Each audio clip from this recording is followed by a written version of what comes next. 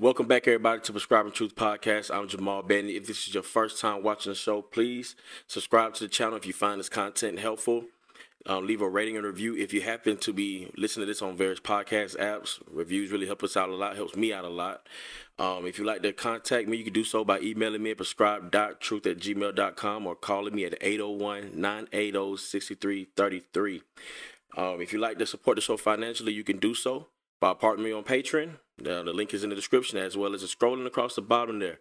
For only $1, you can take part in the pre-show, the post-show, submit topics, and you'll be, have more precedence and all that kind of good stuff like that. And I have like giveaways I do for patrons, monthly gospel tracks and stuff like that. And there's a care package. Just check out the link, and you can look at more stuff like that. If that doesn't interest you, that's okay. I appreciate your prayers. Please continue to pray for me as I continue this work. I'm late start today. About 17 minutes after 9, and I'm just now getting live. I had some technical difficulties here. Something went wrong with my computer. I had to restart it and check everything, my levels and everything else. So a rough start on this evening, but nevertheless, we are here, and I'm thankful for that. I'm hoping everybody's week has been going good so far, and we look forward to the rest of the weekend. Let's get to it. So I don't want to prolong any more of the time. I don't want to get into a lot of backstory here. Today, we're going to be reviewing the works of MLK. Just like it says in the title, reviewing the works of MLK Jr. This is going to take some time tonight. I'm not trying to rush through. So that's why I kind of want to get past all this extra stuff and get into it, all right? The first thing we're going to look at a paper from when he was in college. The date of it is around 1949 to 1950. We're going to look at that. We're going to look at as far as his belief in the deity of Christ and so on and so forth. We're going to look into that. And then we're going to jump into some, we're going to review some sermons of his.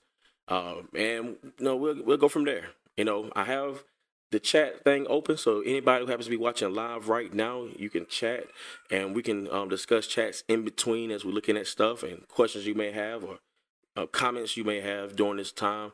And we'll get into that. Now, as I said before, I wanted to be very careful about this subject. I want to be very mindful and compassionate for those who may find this very offensive and whatnot. My goal in this is not to be a jerk. I want to be, I just want to stick with the truth. I want to stick with the truth. It's not about having respect to persons. It's not about who a person may be or how I like this person to be. I just want to stick to what the truth is.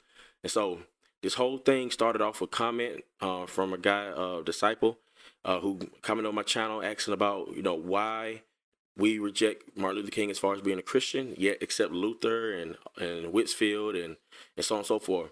So I said in the next few weeks, in the coming weeks, we're going to discuss all these people. So today is Martin Luther King's day. No, that's like a pun, but it's his day. We're going to look at some stuff of his. Next week, we'll look at some Luther. And from then on, we'll look at Whitefield and so on and so forth. All right. You send me links, send me things you want me to see on these people. You think it's interesting. You want to try to bring it on the show. I greatly appreciate it. This helps out a lot. So you can take part in this discussion. So that's that. All right. So without any further ado, let's look at the first item we're going to take a look at. Now, like I said, there's a website. Matter of fact, while I'm on live, I will put a link to the website that I'm reviewing in the description. So now in this website, there's a lot of his works, a lot of it.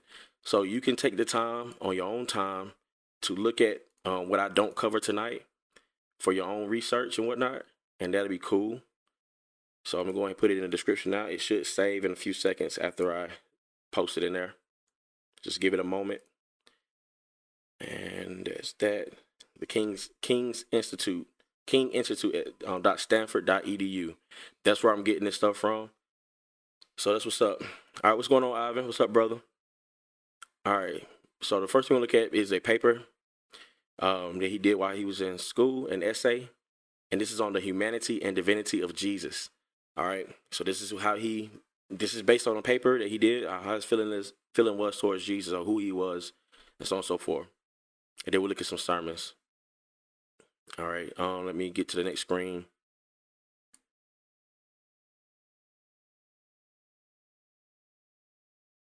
My computer's running a little slow. All right.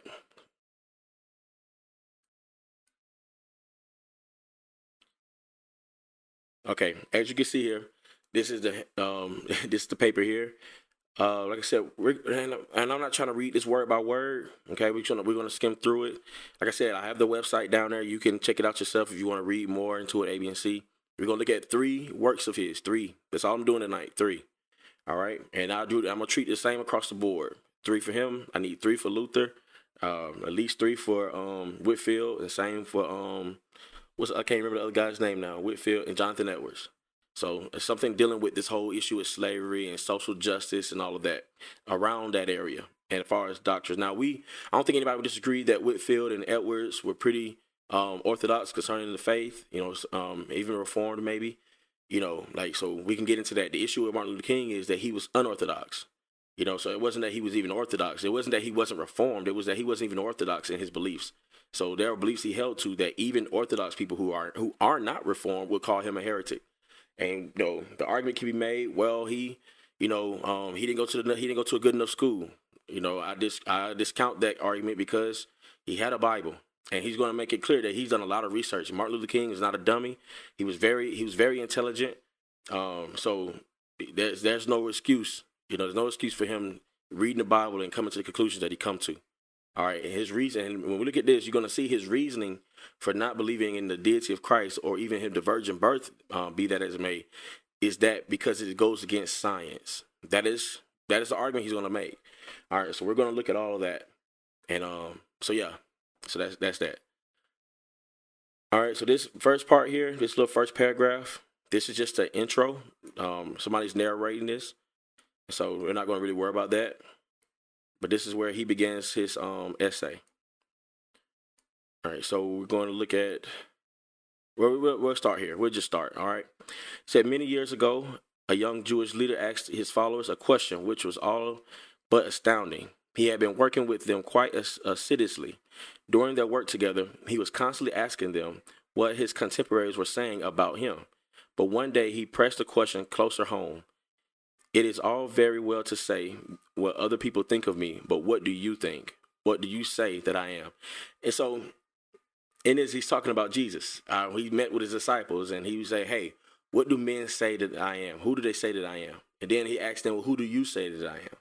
All right. He goes on to say, he said, this question has gone echoing down the centuries ever since the young Jewish prophet sounded its first note. Many have attempted to answer this question by attributing total divinity to Jesus with little concern for his humanity. Others have attempted to answer this question by saying that Jesus was a mere good man with no divine dimensions. Still, others have attempted to get at this question by seeing Jesus as fully human and fully divine. So right here, you see Martin Luther King has looked into the arguments. It ain't that he just went to a bad school, whatever the case may be. He has heard the arguments concerning Jesus. He looked at everything. He's very intelligent. He's taking his time. All right. So I want to throw out the excuse that he just didn't have a good enough teaching. Like, he's done his own research. All right. It says he said this question, which was so prominent in the thinking of the early Christian centuries, was not answered once and for all at the Council of Chalcedon, if I even pronounced that right. Rather, it lurks forth in modern theological thinking with an amazing degree of freshness. In grappling with the question of the person of Christ, modern Christian thinking is unanimous in setting forth the full humanity of Jesus. Yet Christians have not been willing to stop there. Despite all the human limitations of Jesus, most Christian thinkers have been convinced that God was in Christ. So check this out now. Despite all human limitations of Jesus, most Christian thinkers have been convinced that God was in Christ. All right? God was in Christ. Pay attention to that now. So to be sure, Christian thinkers are often in conflict over the question of how and when Jesus became divine. So check this out now. This is part 2. Point 2. To be sure, Christian thinkers are often in conflict over the question of how and when Jesus became divine. Now that's fair, because that is a question. That is one of the arguments. That's matter of fact. That's why the Council of Nicaea came about. Not because people trying to make up Christianity and make up Jesus. They was arguing over the divinity of Jesus. All right, so that is true. But as to the presence of the divine dimension within him, we find little disagreement in Christian circles. At this point, we may turn to a detailed discussion of the humanity and divinity of Jesus. So this is his thesis. This is how he brings it in. All right. So then he goes on to talk about the humanity of Jesus. Now, there's no question about the humanity of Jesus, how he carried himself, how he walked, so on and so forth. But this is the paragraph I want to look at, the divinity of Jesus. This is the key. This is the thing. All right. I said this is what he continues on out here in the divinity of Jesus. After establishing the full humanity of Jesus, we still find an element in his life which transcends the human. To see Jesus as a mere good man, like all other prophets, is by no means sufficient to explain him. Okay, so like pretty good start, right? It's like, oh, good job, Martin. Like he's on point. Moreover, the historical setting in which he grew up, the psychological mood and temper of the age and the house of Israel, the economic and social predicament of Jesus' family, all these are important, but these in themselves fail to answer one significant question. Why does he differ from all others in the same setting? Any explanation of Jesus in terms of psychology, economics, religion, and the like must inevitably explain his contemporaries as well. These may tell us why Jesus was a particular kind of Jew, but not why some other Jews were not Jesus. Jesus was brought up in the same conditions as other Jews, inherited the same traits that they inherited, and yet he was. Jesus and the others were not. This uniqueness in the spiritual life of Jesus has led Christians to see him not only as a human being, but as a human being surrounded with divinity. Now, I want you to check the wording of this, okay? Not that he is deity, not that he is divine, but that he is a human being surrounded with divinity. Come on, if you say, okay, well, no, Jamal, this is semantics. Don't play and say this is semantics, y'all. Because if we hear somebody teaching this, if we was to listen to a Joel Osteen say this or T.D. Jakes say this, we'll say they are going around the way and denying Jesus of being actual deity. They're denying it. Now he goes on. Like this ain't it. Like this is not the tip of the iceberg here. It continues. He says, prior to all other facts about Jesus stands the spiritual assurance that he is divine. All right, so check this out. Prior to all other facts about Jesus stands the spiritual assurance that he is divine. So now he says he is divine. Hold your horses. Hold your horses. He says, as Dr. Brown succinctly states in recent books, that God was in Christ is the very heart of the Christian faith. In this divine human person, the ever-recurring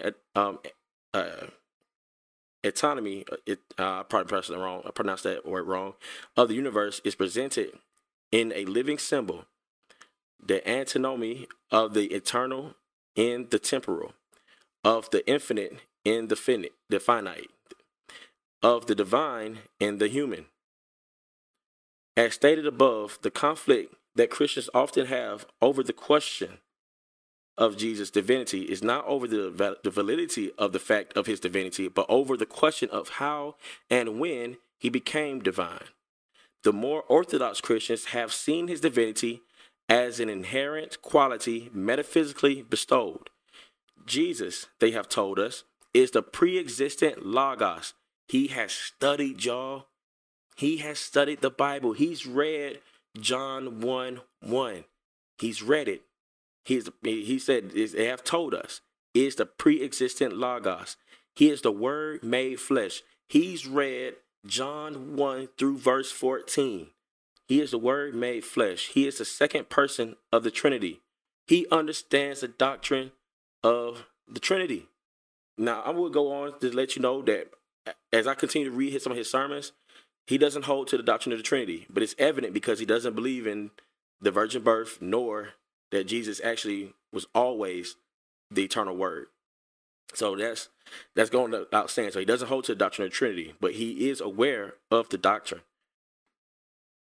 It said he is the Word made flesh. He is the second person of the Trinity. He is very God of very God. He's read the Nicene Creed. So these are things that people have said of Jesus. This is not something he holds to. This is what people have said. So he's read the Nicene Creed. He understands the doctrines and so on and so forth. Of one substance with the Father, who for our salvation came down from heaven and was incarnate by the Holy Ghost of the Virgin Mary. So he understands. Certainly, this view of the divinity of Christ presents many modern minds with insuperable difficulties. Most of us are not willing to see the union of the human and the divine in a metaphysical incarnation. Yet, amid all of our difficulty with the pre-existing idea and the view of supernatural generation, we must come to some view of the divinity of Jesus. In order to remain in the orbit of the Christian religion, we must have a Christology. So he understands all this, y'all. Very intelligent man, brilliant man, very intelligent. As Dr. Bell has reminded us, we cannot have a good theology without a Christology. That is so true, y'all. That is true. That is true. This is why Jehovah's Witnesses are wrong. This is why Mormonism is wrong. This is why Islam is wrong. They all talk about Jesus, but they have a false Christology. All do. Where then can we in the liberal tradition find the divine dimension in Jesus? We may find the divinity of Christ not in his substantial unity with God, but in his filial consciousness and in his unique dependence upon God. So this is his conclusion, y'all. Where then can we in the liberal tradition find the divine dimension in Jesus?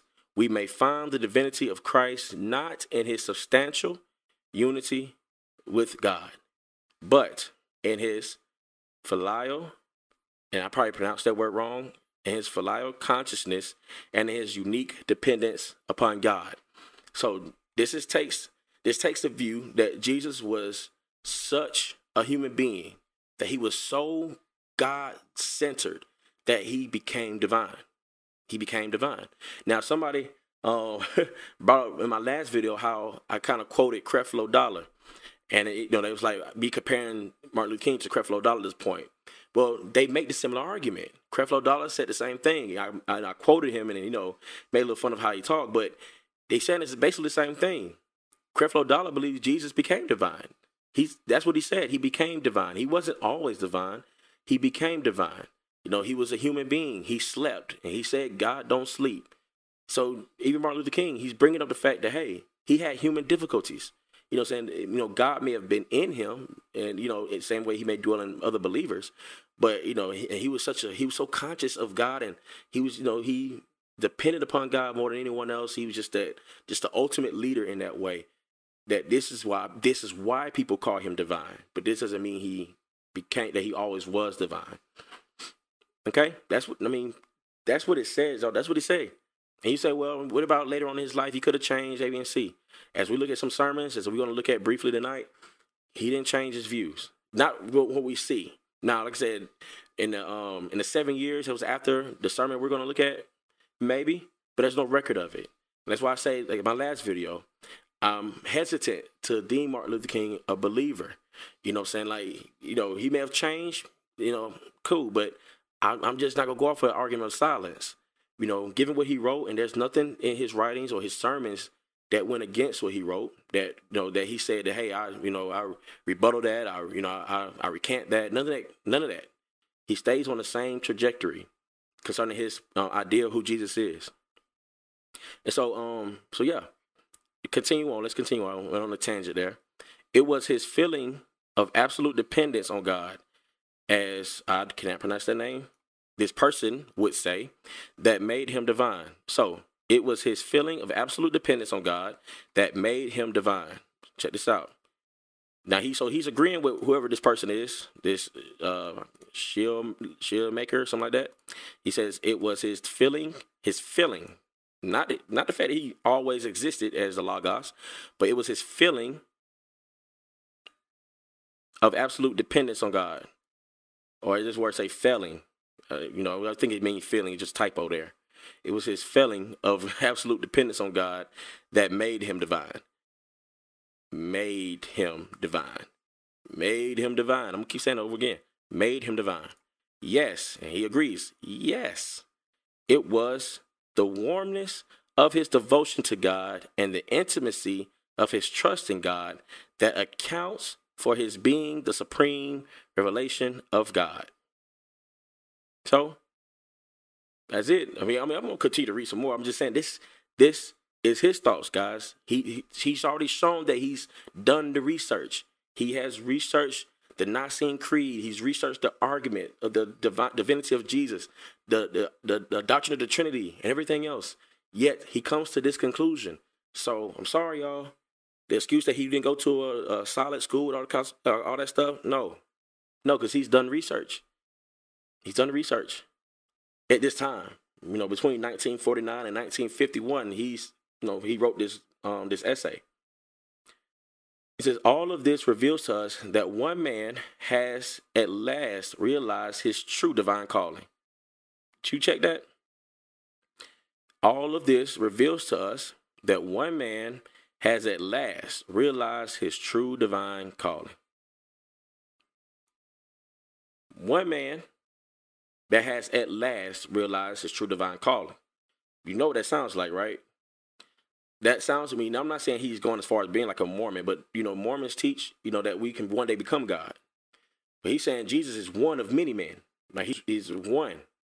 That one man has at last realized his true divine calling. Okay? That of becoming a true son of man by becoming a true son of God. Check that. Becoming a true son of God. Not he was always the son of God, but becoming a true son of God. It is the achievement of a man who has, as nearly as we can tell, completely opened his life to the influence of the divine spirit.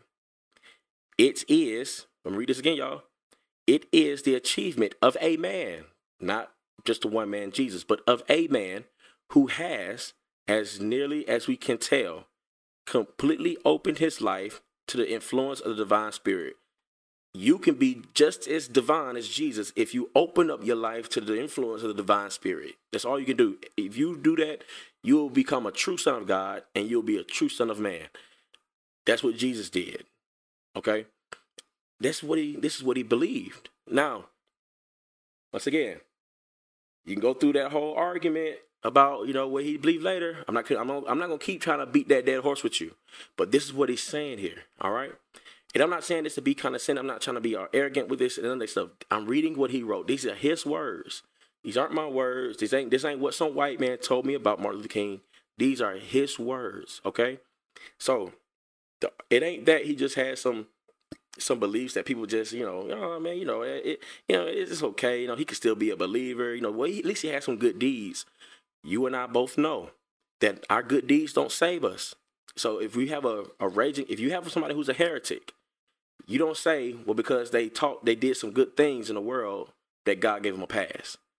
Because that ain't how God works. And that ain't what the Bible teaches concerning salvation, concerning truth. Is that those that worship God must worship him in spirit and in truth. Martin Luther King has studied what the truth was, and he rejected it. Now, look what he says. The orthodox attempt. See, it's an orthodox attempt, y'all. So he understands orthodoxy. The orthodox attempt to explain the divinity of Jesus in terms of an inherent metaphysical substance within him seems to me quite inadequate. That's what he says. Seems to me quite inadequate. Not right, not correct. To say that the Christ, whose example of living we are bid to follow, is divine in an ontological sense is actually harmful and detrimental. Y'all, you would not, if you heard T.D. Jakes say this right now, there would be no worry about it. It don't matter how many times he's given to the poor. It don't matter how many times he stood up against the Republican Council and all that kind of crap. You would say he's a heretic. Heretic. There will be no doubt. But because it's Martin Luther King, you're showing respect to persons. And I'm not saying it's to the disciple per se, the guy who commented, but the others who sat on the social justice side who would stand behind him, the ones who had him up as the MLK 50 and deeming him to be a Christian. Y'all wouldn't stand for that. Be inconsistent. Let me continue. To invest this Christ, to invest this Christ with such supernatural qualities makes the rejoinder, oh well, he had a better chance for that kind of life than we can possess, that we could possibly have. In other words, one could easily use this as a means to hide behind his failures. Oh man. So basically, he's saying people can use the true divinity of Christ to hide behind their own failures. He said, so that the orthodox view of the divinity of of Christ, is in my mind quite readily denied. Quite readily, y'all. So that the orthodox view of the divinity of Christ is, in my mind, in his mind, y'all, in my mind, quite readily denied. Denied. Readily denied. That's what he said. The true significance of the divinity of Christ lies in the fact that his achievement is prophetic and promissory for every other true son of man who is willing to submit his will to the will and spirit of God. Christ was to be only the prototype of one among many brothers. Yep. Y'all can start unsubscribing now. You don't have to subscribe to the channel. You can unsubscribe now. Because since I made that last video, I had people unsubscribe to the channel because I started dealing with Martin Luther King. But this is the truth, guys.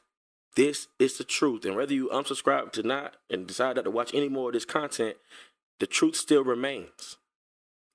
It's hard for me to say that this man died a believer. He said it's readily denied. Readily denied. And things like that don't change unless the Lord himself changes it. And, it doesn't. And I'm not saying God couldn't have. There's just no evidence of it. There's no evidence of it. All right? I mean, and to be fair, when we examine George Whitefield and Martin Luther and Jonathan Edwards, guess what? The same argument can be made. All right, you may have heard George Whitefield write and condone slavery in Georgia or push for slavery in Georgia, but what if he repented later in his life? What about Jonathan Edwards? He may have been for slavery, but what if he repented later in his life? There's no writing of it, right? We know they had solid doctrine, but y'all say they had wrong practice. So what if they repented later? What if they recanted all that, hated all that stuff? We can argue from silence, and you'll say that we're wrong for arguing for silence. We have to treat Martin Luther King with the same standards. Being fair. And so that's that. Now, that's all I'm going to spend on this. You're welcome to read more of what he said on that. That is all I'm going to give that time for. This is what he said. Matter of fact, that was towards the end. That was towards the end. One more paragraph, and that would have been the end of that essay. So we read basically his whole essay. Now, that was in, look at the timestamp. That was 1949, but they date this around 1949 to 1950. All right. Cool. All right, so let's look at this next one real quick.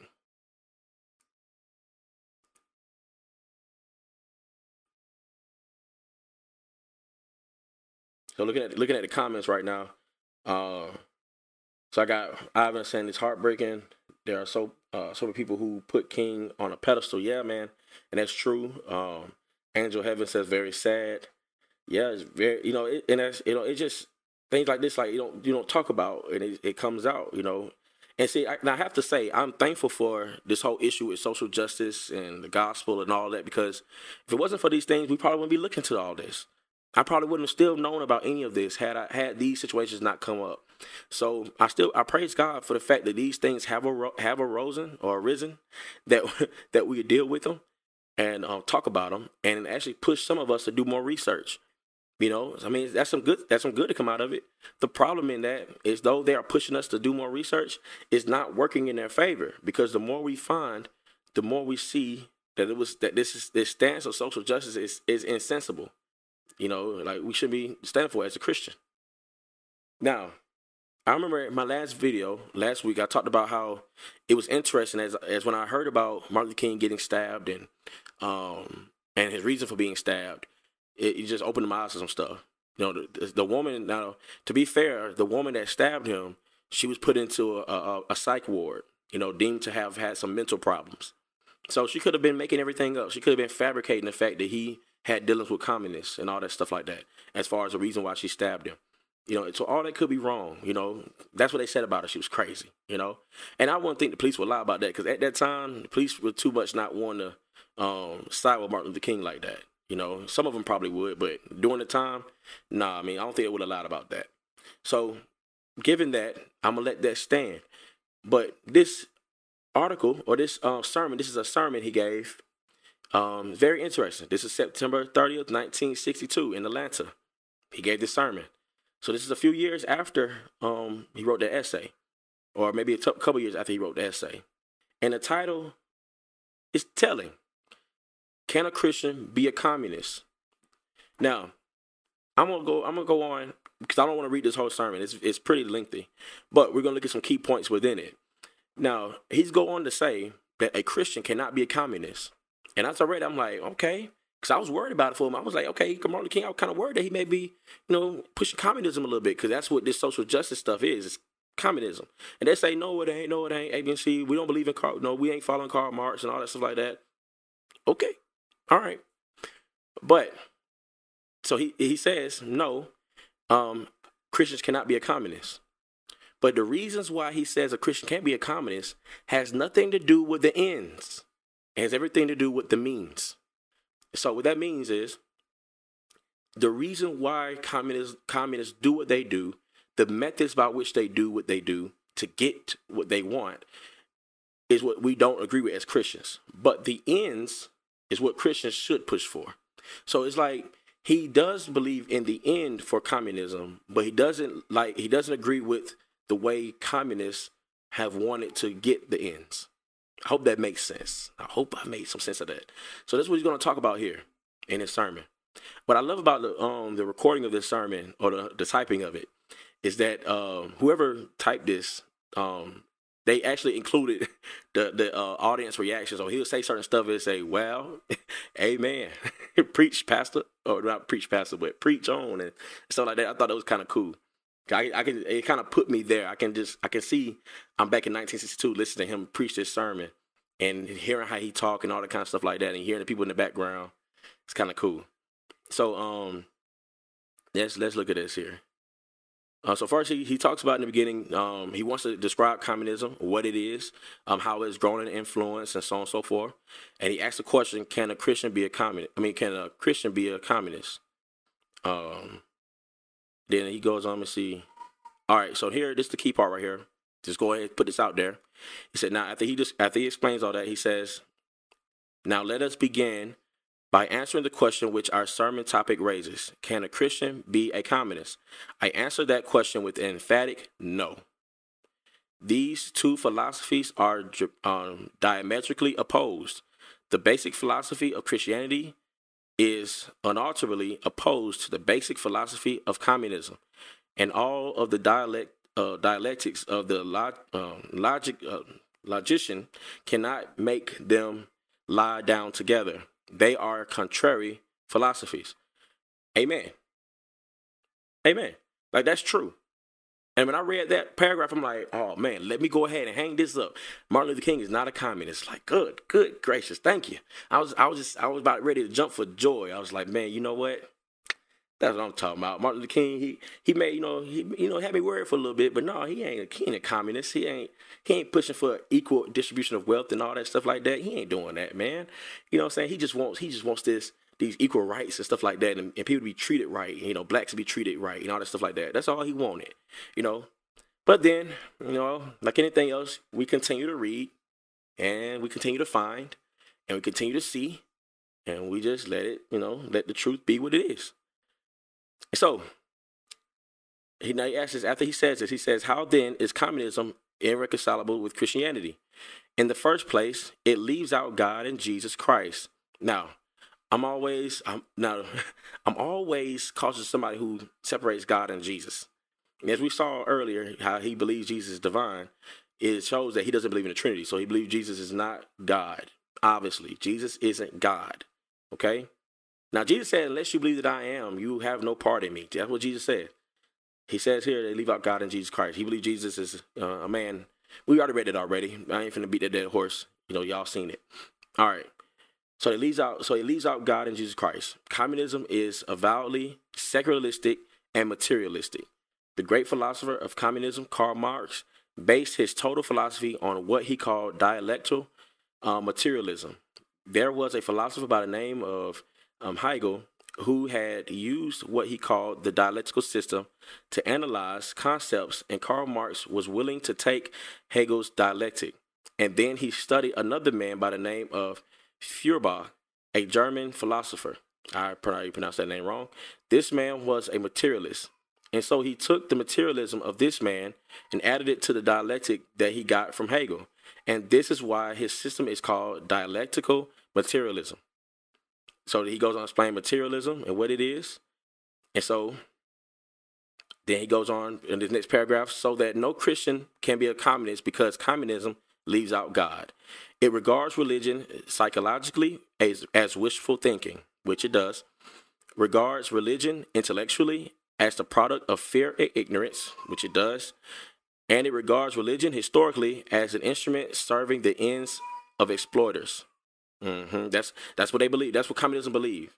You know what I'm saying? Like this is what it is. So, he's not wrong in saying this. This is why the two don't agree. That's why you can't be a communist and be a Christian. Period. But he's gonna. Anyway, I'm gonna let him speak for himself.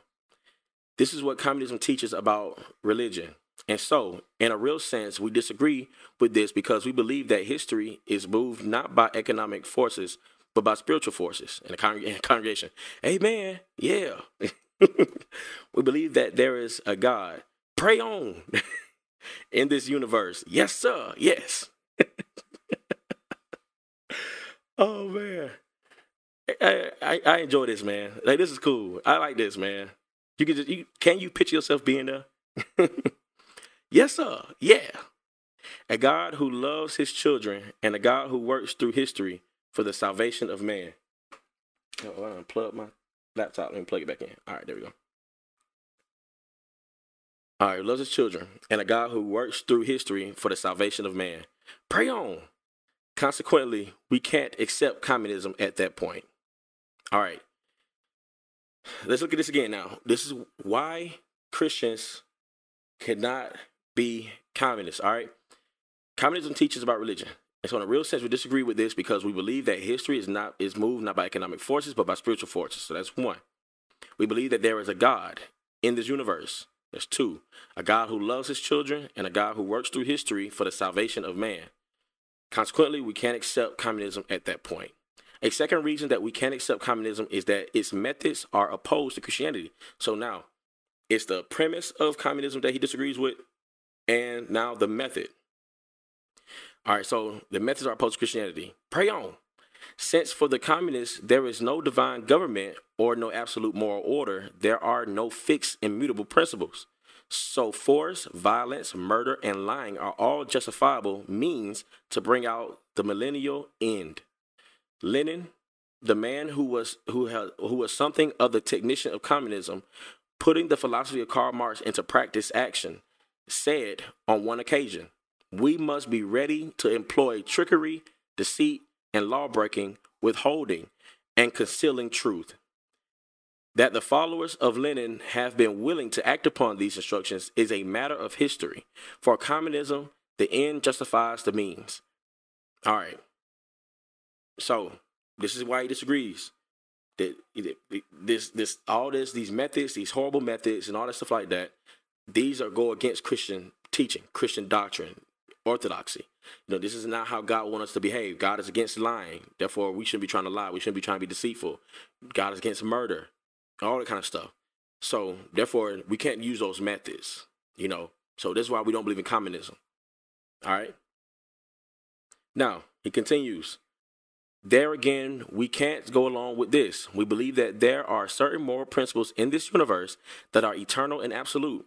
We believe that there are some things right and there are some things wrong. It's wrong to lie. It has always been wrong, and it always will be wrong. It's wrong to hate. Yes, sir. It always has been wrong and will always be wrong. It is wrong to throw away the precious lives that God has given us in riotous living. It was wrong in 1800 BC, and it's wrong in 1962 AD. It's wrong in Russia. It's wrong in China. It's wrong in India. It's wrong in New York, and it's wrong in Atlanta. Yeah. We believe that there are some things right eternally and absolutely so, and there are some things wrong. Then we don't believe that the end justifies the means, if those means happen to be bad. For we know that the end represents the means in process and the ideal in the making. The end is pre-existent in the means, and so destructive means cannot bring about constructive ends, and moral methods cannot achieve moral goals. And so we disagree with the ethical relativism and of communism. Amen. Somebody, hallelujah. I agree with everything he said there. He's right. He's right. So no, the ends do not justify the means. You know what I'm saying? So no, if you got to do it by trickery and all that stuff like that, don't do it. But this is what he deems as being communism. Not just the ends, but the means as well. The means, how the methods and all that is included in communism. So if you can get to the ends without using the means that they use, then it's pretty good. And you're going to see that he actually is okay with the ends as long as it's done a right way, without trickery, without lying, and all that kind of other crap. So communism, and if you think about communism defined has nothing to do with the means. Nothing to do with the means. Communism is dealing with the ends. That's what it's about. Just like capitalism. Capitalism has nothing to do with the means. It's the end. What is the end result? This is what we want for the economy. So this, now how you get there may be unethical and some of it may be ethical. But this is how it should look. Capitalism, this is how it should look. Same thing with communism. All right, so let's continue. All right, hope y'all follow me here. It says, in the third place, we have to disagree with communism because of the end of communism is the state. I should qualify this by saying that the state in communist theory is a temporary reality, an interim reality, which is to be eliminated when the classless society emerges. All right, so let's read that again. In the third place, we have to disagree with communism because the end of communism is the state. Now, that's true. What it boils down to is that the state controls everything. That's what it boils down to. And you don't want that. As Christians, we don't want that. That's not how it's supposed to be. And so you don't want the state to control everything, because you ain't gonna be able to say what you want to say. One of the freedoms we have is freedom of speech. You can't go in Russia. He's going to mention this in his sermon, so I'm not going to read all of that. But, you can't go to Russia and just say what you want to say about the government. You can't. Here in America, you kind of get away with some stuff. That's why people can get away with saying how bad Trump is, because we actually have this democracy. You can say what you want to say. As long as you don't threaten to kill and something like that. That's terroristic threat. But you can pretty much say how much you don't like Trump and don't like the government and can't stand how they do things. You're free to do that in the society that we have now. But in communism, the state rules. And if the state says you shouldn't do that or you can't do that because it's not gonna benefit society as they see fit, then they will take it away from you. So that's true. So I'm not gonna read that whole paragraph because I kind of went into that a little bit already. So I'm gonna read this next one. He says, we know that the most creative moments in history are those moments when individuals are left free to think. So communism takes that away if the ends is the state, the state rules. And so and I'm skipping that paragraph. And so for these three reasons, I am convinced that no Christian can be a communist. These two systems are opposed to each other. These two systems are contradictory. We must try to understand communism. We must love communists, but never can we accept communism and be true Christians. All right. Amen. Right there, we're like, okay, he's not a communist. That's what's up.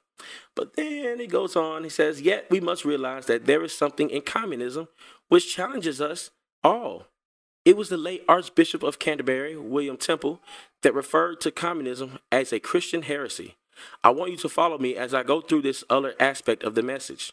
By this, he meant that communism had laid hold on certain truths which are essential parts of the Christian view of things, but that it had bound up with them concepts and practices which no Christian can ever accept or profess.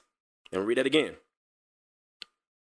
So, He said this by, he meant that communism had laid hold on certain truths which are essential parts of the Christian view of things. All right. So this goes into the idea, think about the woke church now, woke theology and all that kind of stuff like that, woke people. They say, well, these things, this whole social justice issue and everything else, this is essential. This is how Christians should view the world. This is how we should view how things should be. So communism has some things that it has right that we should be trying to hold to. It's just that we can't, the way they get to it, we can't profess as Christians. Like, we can't agree with that, the way they get to it. We can't. But they're saying these are truths that are essential to the Christian view of things. All right. Now, people got mad when John MacArthur said that. I'm kind of going on a tangent real quick. Get ready. John MacArthur said that people are preaching a social gospel. But you know, Martin Luther King actually refers to his teaching on this as the social gospel. He calls it a social gospel in a good way. You know, he said this is actually a good thing. He calls it a social gospel. So you shouldn't really be offended when MacArthur said that y'all preaching a social gospel. Martin Luther King agrees. Y'all preaching a social gospel. You know, and he says it's a good thing. I just want to throw that little tidbit out there. Now, he refers to this as social gospel. He refers to this as social justice and so on and so forth. So I mean, this is what he's talking about. You know. So when and as he talk about as he gets into his whole discussion, as he's preaching to this church, I want you to know in the beginning of his sermon, he lets people know, hey, you know, this may sound political to some of you guys, but I think this is important. We need to discuss this, you know. So he let people know this sermon is not going to be like one of them uplifting sermons that just uplift Jesus at the top. Is, hey, I'm trying to give y'all some information, let you know how Christians are supposed to respond to this stuff, and you know what we should think about it, and so on and so forth. So he does make that in the beginning. And so anyway, so these truths, which are essential parts of the Christian view of things, but that it had bound up with them concepts and practices which no Christian can ever accept or profess. In other words, although communism can never be accepted by a Christian, it emphasizes many essential truths that must forever challenge us as Christians. Indeed, it may be that communism is a necessary corrective for a Christianity that has been all too passive and a democracy that has been all too inert. This sounds familiar. Sounds like something that I heard Eric Mason say concerning passivity in Christian Christian churches and so on and so forth, concerning social injustices. The interesting thing is, back in this time, Martin Luther King is writing this or preaching this sermon, you are dealing with dealing with segregation and all that stuff like that. I mean, all that stuff was going on in his time. And so you have some true social injustices dealing with blacks. Today, I don't see how y'all get the same thing as today from here. I think Martin Luther King, he'll be very pleased as far as to see where blacks have come since then as we are now. Or maybe he won't. There's somewhere in here where he says anytime, he does say this in his sermon. And I'm paraphrasing him, but he said if there's somewhere in the world or in the country that there's somebody making $500,000 a year, then you got somebody over here making $500 a year, then it's gonna always be wrong. He said, I will never be content until that is fixed. And so it's like, well, I guess you're gonna always be non-content, because that's always gonna be poor. You're always gonna have the poor. You're always gonna have those who are rich. It's always gonna be the case. The thing is, with the communism, they want everything to be equal. They do. So, I mean, it ain't that you want them to come up a little bit. You know what I'm saying? You want them to come up, or you want them to come down. And that's what it is. And how you get to it, it's you got to take from one to give to the other in order to make it equal. Anyway, that's a tangent.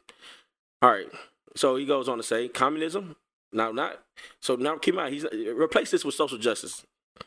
And see how it reads. Communism should challenge us to be more concerned about social justice. See, it's about social justice. However, much is wrong with communism. Now, keep in mind, when Martin Luther King said social justice, he's speaking about how it's actually defined. He's not talking about social justice like blacks ain't getting loans, like Eric Mason was talking about. And he's not talking about the fact that you walk into a store and you're not getting acknowledged because you walk into a store and there's a white owner, or whatever the case may be, or that you put in for a job and you got denied, and because it was a white-owned establishment. Now, he's talking about actual social justice issue. He's talking about social justice as it's defined. So It says communism should challenge us to be more concerned about social justice. This is why communism came about, because of this idea of social justice. All right, the definition of being that everybody should have the equal distribution of wealth. You know, the rich get richer, the poor gets poor. A, B, and C. No, the rich need to come off some of that money, and the poor need to come up with some money. You know what I'm saying? This is social justice as it's defined. Paraphrase, but as it's defined. However, much is wrong with communism.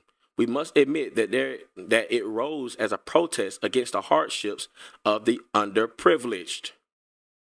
So communism arose as a protest against the hardships of the underprivileged. Doesn't that sound like what people are arguing today, saying that blacks are underprivileged? Right? We don't have privilege. We got white privilege, and those minority class are underprivileged. Sounds familiar, right? Well, that's why communism arose. That's why it came in the first place. All right. So keep in mind, he's not talking. He doesn't agree with the means, but he does agree with the ends. And he says this should challenge Christians. Right. We must admit that it rose as a protest against the hardships of the underprivileged. The Communist Manifesto, which I am currently reading right now, and it's very interesting what Karl Marx writes in this book. Very interesting. So the Communist Manifesto, which was published in 1847 by Marx and Engels, emphasizes throughout how the middle class has exploited the lower class. Communism in society as a classless society, along with this, goes a strong attempt to eliminate racial prejudice. So he sees good in this. Communism in a society, in a classless society, because that's what the ends of it. In communism, there's no middle class or lower class. Everybody's the same. You know, so that's why I say equal distribution of wealth. And see, Martin Luther King is arguing for this. It's a classless society, and he says it's good in this. Why? Because it eliminates racial prejudice. Because everybody earns on the same levels. That same thing with Mark. That same thing what Eric Mason said. You know, I'm not arguing for equal distribution of wealth, but that everybody has the equal opportunity to earn on the same levels. Equal distribution of wealth. There you have it, folks. I mean, that's it. Communism in society is a classless society. Is a classless society. Along with this goes a strong attempt to eliminate racial prejudice. Communism seeks to transcend the superficialities of race and color. Yeah, somebody said in the audience. And you are able to join the Communist Party, whatever the color of your skin or the quality of your blood, the quality of blood in your veins. Yeah, right on. So with that, he has now, in a fell swoop, have already won his audience to thinking communism is actually a good thing. If I could come to a close and finish this up next week. And so yeah, he's already encouraged him that communism in its principle, as far as the ends, is actually a good thing. Just not the way that people wanting to get to it. That's it. But the fact that if we have a communist society, you know, if we have a society that's built on communism, then there's no racial prejudice. We're all equal. We all earn the same. All right. Then he says no one can deny that we need to be concerned about social justice. So no one can deny that we need to be concerned about social justice. Karl Marx arouses our conscience at this point. So he talks about how Karl Marx was born. He was born a Jew. His parents were Christian, and all these things. He may have read things in his Bible that kind of gave him examples of how we all should have equal this and equal that. You know, that's what gave him the idea. Go on. And then he goes on, in the last sentence of this, he says, and so a passionate concern for social justice must be a concern of the Christian religion. So this is what people believe in the woke arena. They say this should be a concern of ours. Hey, this should be a concern of ours. All right. And social justice is not talking about. And keep in mind, y'all, this isn't just talking about police brutality. I want you to think about this for a moment. Everything we read here is not talking about police killing black people. It's not. It's not talking about that kind of injustice. Martin Luther King is talking about people who earn differently. As we continue on, and we'll probably finish this up next week. As we read on, we'll see that he's more concerned because there are houses on the other side of town that aren't built up as well as the ones on one side of town that actually has nicer housing. You know, it's about that. He's not one time in here does he mention the fact of police unjustly beating black people. or killing them. He's not one time he mentions that in the sermon. He's mostly talking about the way they live and the fact that Christians aren't concerned with the fact that there are poor African Americans. You know, those who don't have the same jobs. They're not making the same amount of money as these people over here. That's the argument he's making in the sermon here. So he's talking about social justice in that sense, guys. And so, I mean, that's what it is. You know, so I hope this has been helpful. Like I said, I'm gonna cut off from here. I remember where I'm at.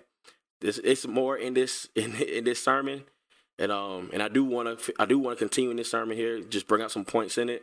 Let me know in the comments what you think about this so far. What your thoughts were. I'm interested in hearing it. Even if you disagree, you may not agree with anything that I said tonight. You may think I'm just blowing smoke and all that kind of good stuff. That's all good. Leave it in the comments. Let me know. We'll talk about it. We'll chop it up. Whatever. We can do it. My number's in the description. You can email me as well. All that kind of good stuff. All right. But we're going to finish this up next week. It's already late. I'm going past my time. But remember, this world is full of errors. But the only thing that the doctor prescribes is truth. Now, for my patrons, I will have it set up for a post show afterwards in case you want to get on.